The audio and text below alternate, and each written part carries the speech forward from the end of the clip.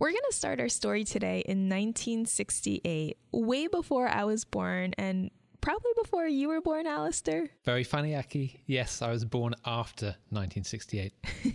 So before either of us were born, Terry Winograd was a young grad student in Massachusetts. And Terry had just started at MIT's brand new artificial intelligence lab. Basically, the culture was, look, nobody has ever tried doing all this kind of stuff with computers. They've done business calculations or whatever, but nobody's tried to get them to see things or to move a robot arm or to do language. And therefore, we're on the exploring cutting edge, and we're going to solve all these problems, right, soon. And Terry started building a computer program that turned into his dissertation, which he called Shrdlu. Yeah, with only one vowel, SHRDLU.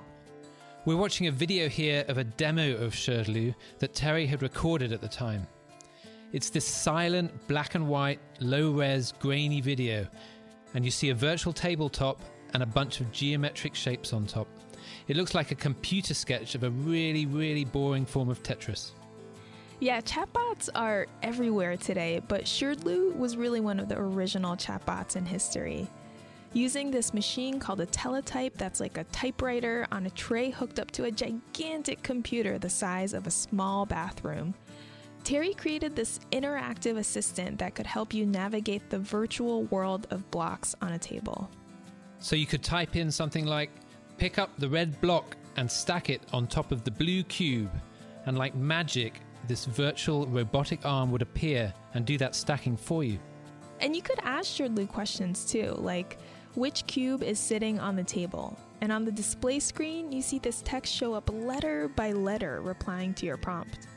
And the amazing thing about Shrdlu was the people interacting with it would use normal English. You didn't have to click on a bunch of buttons, you didn't have to throw in a string of numbers, and you didn't have to use any obscure computer programming language. Yeah, watching this video of the program now, it feels like you're watching two people texting each other, even though it's a person talking to a computer. And so if you and I are impressed watching this thing in action today, you can imagine how stunned people were when they saw this half a century ago. And from there, the field of AI was supposed to take off like a rocket ship. Terry hunkered down to bring Shrdlu to life, and he wanted it to work in a universe bigger and more complicated than just a couple blocks on a table. But the deeper he got into it, he was running into more and more obstacles. And after a while, he gave up on Shrdlu, and he gave up on AI. He ended up leaving the field altogether.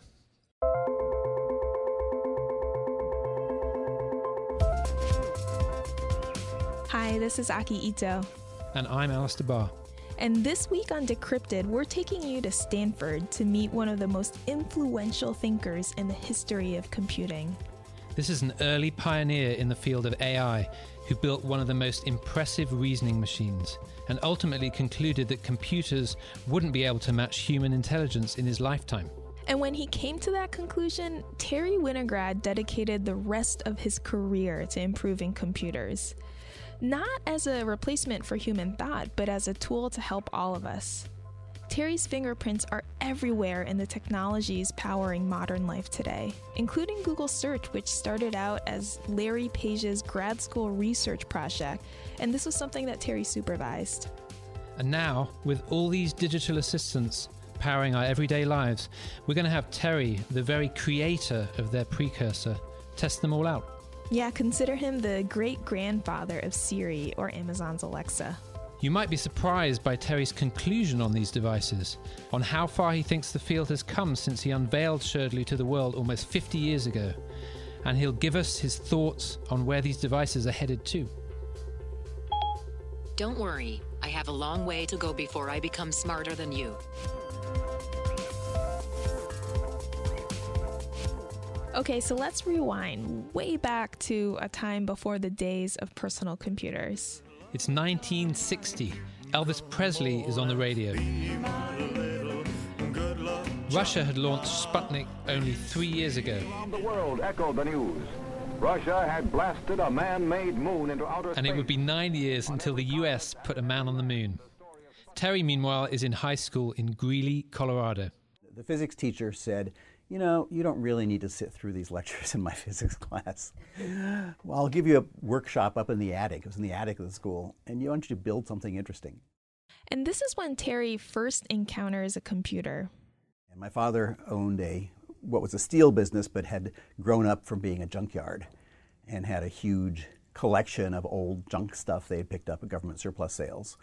And so I took spare parts from the junkyard and I built a little computer, a box, looked like a bread box. In fact, the case I put it in may have actually been a bread box. And it did a very simplistic computation, but it worked.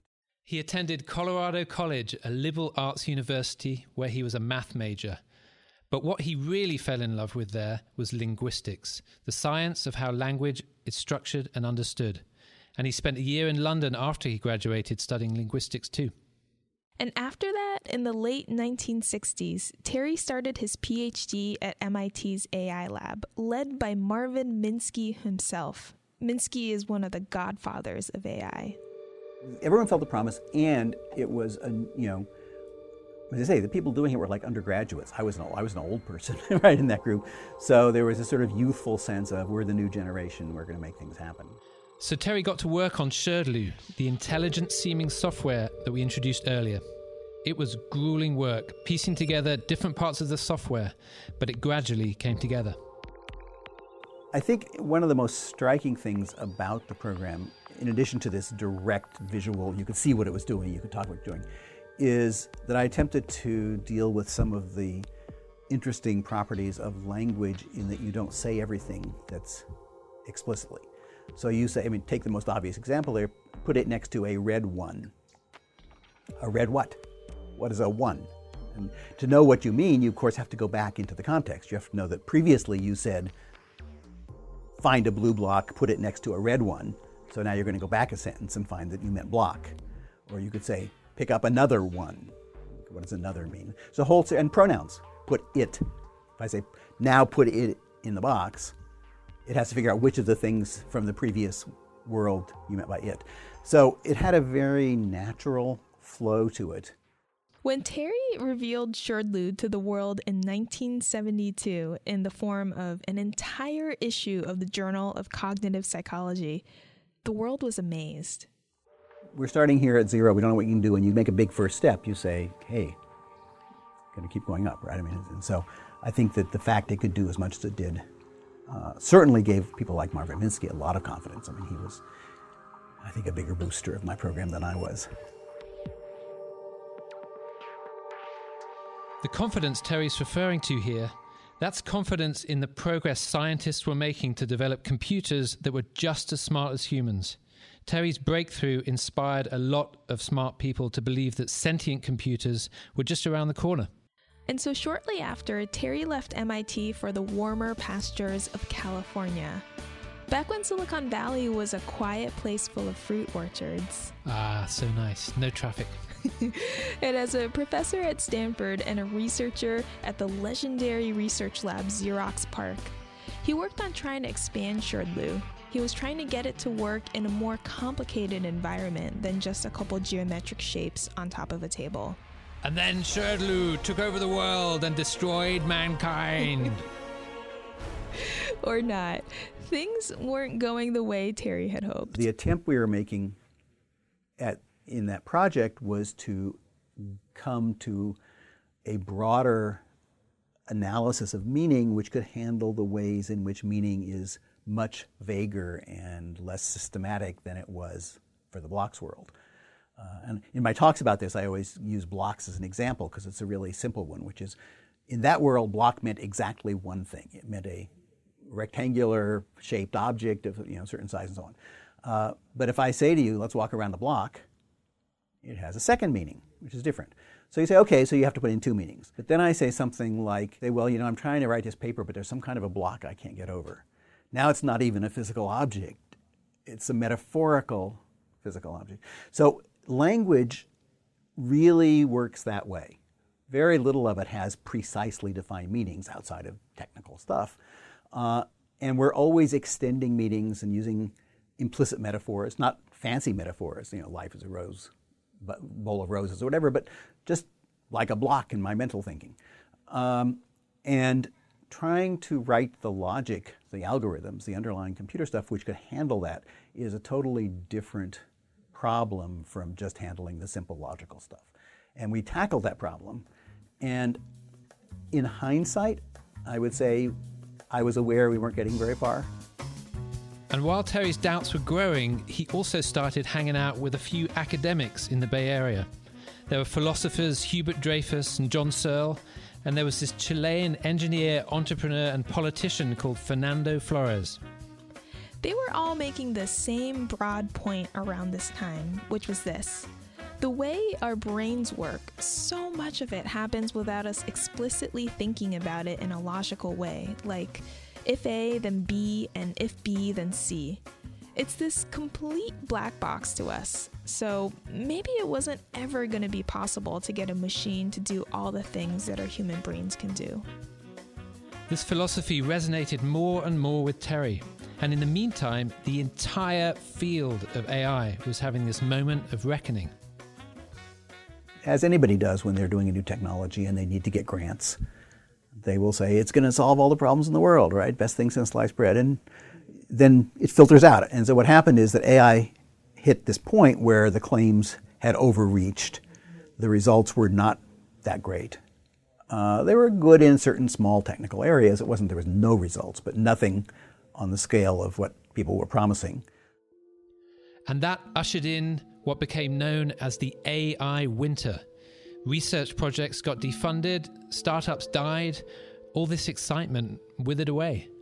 So by the 1980s, Terry was pretty much convinced that he'd reached a dead end, which, I don't know, you'd think would be this devastating realization for him. But right around this time, something else came along. Up until approximately 83, if you used a computer, you were a technical nerd in the basement somewhere. And the fact you had to learn all sorts of arcane stuff was, yeah, that's what we do. And then there was the computer for the rest of us. It can draw a picture, or it can draw conclusions. It's a personal computer from Apple, and it's as easy to use as this. Macintosh, the computer for the rest of us. If you're in tech, you probably have seen that ad at some point, right? And Apple came out with the Mac. And all of a sudden, you had all these people who wanted to use computers who were not tech nerds and were not willing to learn all the arcane stuff. And so the whole field of how do you make them something that ordinary people can deal with blossomed. So Terry decided not to obsess over building computers that were going to truly think. And he wasn't going to worry about understanding how the brain really works either. John Lilly, a former student of Terry's who's a partner at the venture capital firm Greylock Capital, described Terry's vision like this. Machines can't do everything, but focusing on what the machine capability is always a little bit of a mistake. So you really want to focus on the whole system, which includes humans in it. And if it includes humans and machines, then the interface between humans and machines is the key. And that philosophy helped shape the course of what was at the time a budding discipline called human-computer interaction. HCI is all about designing tools to help us humans use computers more easily. Yeah, taking these clunky machines out of research labs and putting them into the hands of you and me. In Silicon Valley today, you hear this acronym HCI all the time. That's a very, very strong view that imprinted on me for sure, and I think everybody who went through that program, Marissa and Reed and others. Okay, so that's Marissa, as in Marissa Mayer, Google employee number 20 and the CEO of Yahoo, and Reed, as in Reid Hoffman, a founding director of PayPal and the creator of LinkedIn. But the most famous of Terry's students are Google co-founders Larry Page and Sergey Brin. They met as graduate students in 1995. They started working on a way to organize all the different web pages out there, and Terry supervised their project. That turned into the foundations of Google search. I mean, something that helps us access the trillions of web pages of content. I can't really think of a single digital tool that's been more useful in modern life. Thanks to Terry's guidance, Google was born as a company on September 4th, 1998. and it's now the world's second most valuable company. Pretty cool stuff. Hey, Aki, calm down, calm down. We should point out that Terry wasn't always this business genius passing down sage advice to his students. And I would say to Larry occasionally, well, yeah, that's great, but how are you going to make money with this? I think what you should do, this is my advice, is, find a company like Microsoft or somebody who needs a search engine and sell it for a nice chunk of change. And I always say they're fortunate they took my technical advice, but not my business advice. So let's fast forward about 2 decades to today. Larry Page is still at the helm of Google, and one of the company's biggest bets is its digital assistant. It's called Google Assistant, and it's connected to its new smartphone called Pixel.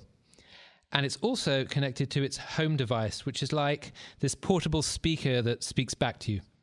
And that follows in the footsteps of all the other digital assistants out there. First of all, there's Siri, which is the assistant on the iPhone. Hello there, Aki. There's the Amazon Echo, which is called Alexa. Hello, I'm here. And then there's Microsoft's assistant, which is called Cortana. Hey there, my friend. We wanted to know if these new helpers are useful and smart.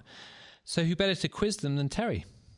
Along with our editor, Emily Busso, we started setting up these devices on Terry's desk in his office. Volcano question. Hey Alexa, are you on? Hello, I'm here. Okay, great. So Alexa's working. Let's go. Yeah, so we have Amazon Echo Alexa. These are all on Professor Winograd's desk in his office. Alexa's just turned herself on. Great. You listening to me? Okay, so here's the first question. This is Terry asking Siri. Where's a nightclub that my Methodist uncle would enjoy? Okay, check it out. What does it show? Shows some random nightclubs. Now, I have no idea if they have any, Holy Holy I wonder if Cow Holy- Nightclub. Holy, maybe. the Maybe. Uptown nightclub, the Grand. So it gave us nightclubs, but we're not sure We're not if sure. it's something our Methodist uncle would Holy enjoy. cow could have. Holy cow, do you think it probably understood that it was a It religion? may have been religion and holy. This is the problem with this kind of AI, which is there's no logical chain you can follow, but it may have somewhere in the workings have actually caused that to have a higher ranking than something else. Okay, so maybe a B- for Siri here. The next one went to Microsoft's Cortana. Where is a nightclub my Methodist uncle would enjoy? So I've got... Okay, And what do you guys see? we got a Bing search. Basically, the Bing search for that entire phrase, and the top one is called "I fell in love with my uncle who abused me from the age of." Oh no. The age of 6. Oh no. That is very, very The unusual. Experience Project. Oh no. Yeah. Why do you think they sent that? Did it get the... It did a Bing search, just took that whole phrase, so it had uncle and why that comes up, why those particular keywords. Again, the same problem with AI. You have no logic that could tell you why that one came up. Somewhere in the sorting through all the millions of things, that got higher rating. Wow. There must have been something in there with oh, that's terrible. I'm not even gonna And read probably that. mentions a nightclub somewhere in it. Yeah, probably. Oh. That's probably what it Oh. is. That's Please exactly put what that it away. is. That's probably exactly Please what put it that is. away. Yeah, that's okay, let's put Cortana away. Here's another question Terry came up with, and he tested it out on Google. If Mauna Loa erupts, will I have to worry about the lava here? Here's what I found on the web. Oh, no, that one's not bad. So it found a web page from Hawaii News called "What Could Happen When Mauna Loa Erupts." And which one is that? That's Google. So it didn't answer, again, it didn't answer my question about here. Right. There's no way of doing that. But at least it got Mauna Loa and erupt and sort of got an article about what could happen. You said there's no way of doing that. Oh, Will no, there ever be? given the techniques they use. But will there ever be a way of doing that? Ever is a hard question. It will take a mixture of techniques of which the old AI stuff has to be resurrected in a new form, which combines with the new AI stuff in a way that at this point I think nobody has a good grip on.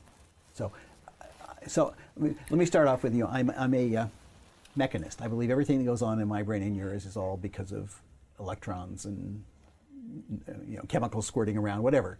And therefore, there's no reason that some physical device other than a brain can't do the same thing if it were properly constructed. Hey, Alexa, if Mauna Loa erupts, will I have to worry about the lava here? Sorry, I can't find the answer to the question I heard. Okay, just, at least knowing you don't know the answer is better than making up an answer. And since we visited Terry on the Friday before the election, we had to get him to ask this too. He asked in the order of Cortana, Google, and Siri. Who do you want to win the U.S. presidential election? I honestly can't tell if that's a trick question. I suspect want triggers. This is a trick question. Is my guess. Not too bad. This is Google. Who do you want to win the U.S. presidential election? That's in the hands of informed citizens. That's really good. Okay, so that one, they somebody, and my guess is that's a human intervention where there are enough people asking about the election that they put in a special thing. Interesting. Let's try with Siri. Who do you want to win the U.S. presidential election? Election day is Tuesday, November 8th, 2016. Well, that's true. So it just triggered on the word election. Mm-hmm. I didn't pay attention to the rest of it. And after a couple more questions, we turned to Terry for his grand assessment. And in general,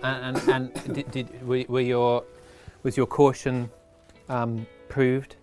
Yeah, I mean, none of these showed the kind of understanding a person would for the same question.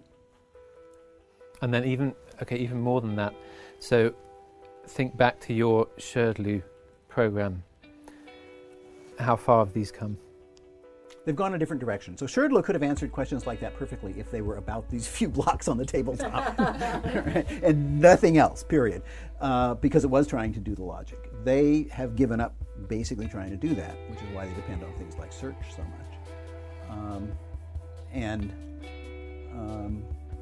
They've come a long way from a usefulness point of view. I mean, Sherdlu was not very useful unless you were moving blocks on his tabletop.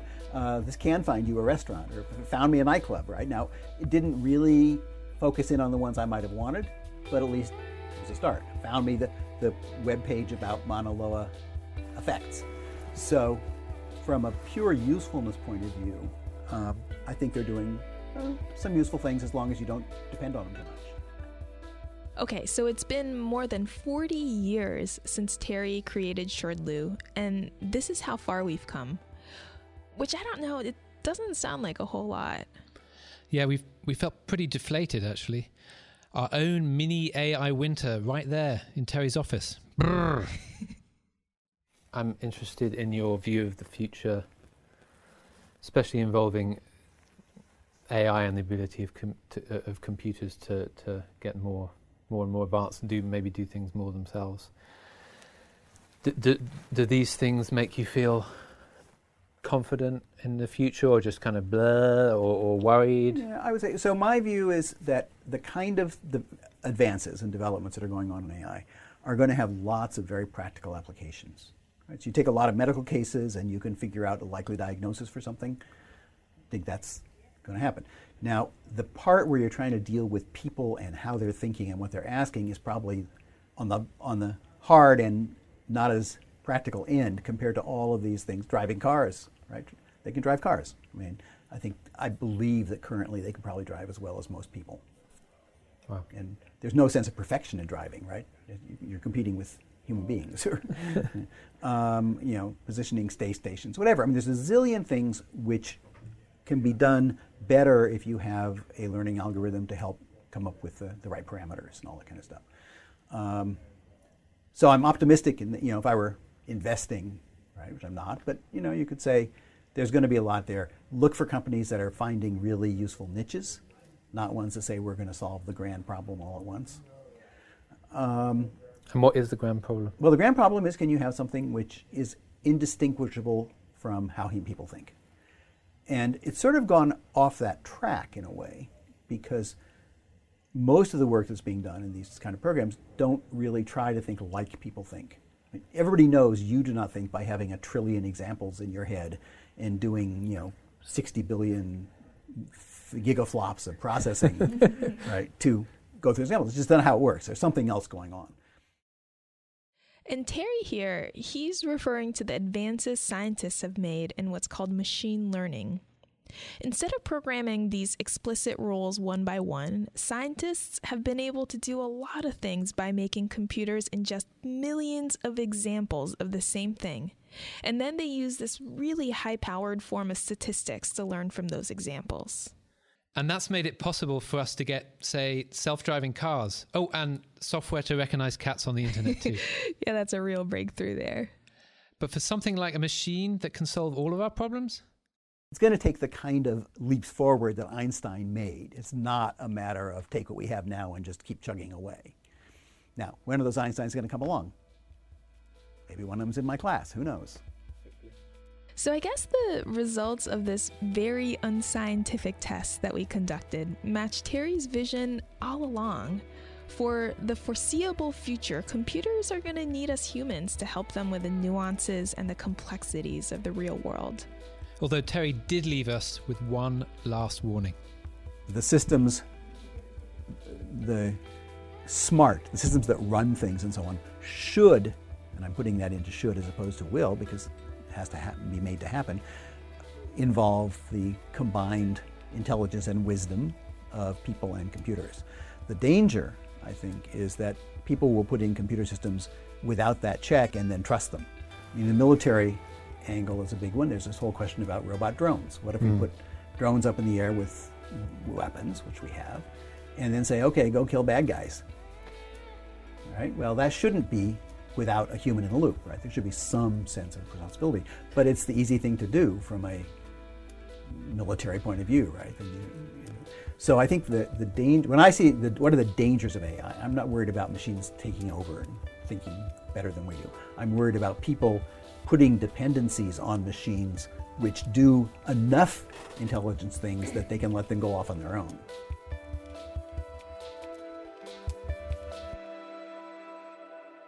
And among Terry's students who make up this next generation of innovators, this key ingredient of morality really stuck with them too. We stopped by the office of another of Terry's former students, an investor called Manu Kumar, who's the founder of a seed fund called K9. He definitely helped shape my worldview in terms of how to be responsible as a scientist and a technologist, right? And that plays a factor today. There will be companies that I have passed on investing in just because I feel they're doing things that are morally or ethically questionable, right? I've walked away from investing in companies which, technically, a lot of what they're doing is possible and makes a lot of sense. But if you're doing surveillance based on reading the MAC address in your phone, right, and then using that information for doing retail intelligence as an example, right? Yes, I know it's technically possible, it can be done, but should it be done?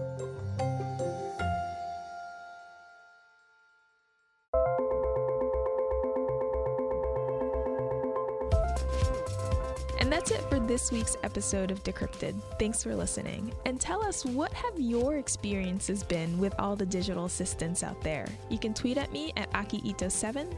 And I'm at Alistair M. Barr. And if you're not a Twitter user, you can also write to our producer, Pia, or even better, you can record a voice memo and send it to her at pgedkari@bloomberg.net. If you haven't already, please subscribe to our show on iTunes or wherever you get your podcasts. And while you're there, please take a moment to leave us a rating and a review. Yeah, I read each and every one of them, and they really help us get in front of more listeners. This episode was produced by Emily Busso, Pia Gadkari, Liz Smith, and Magnus Henriksen. Alec McCabe is head of Bloomberg Podcasts. That's it for the week's episode of Decrypted. Thanks for listening. We'll see you next week.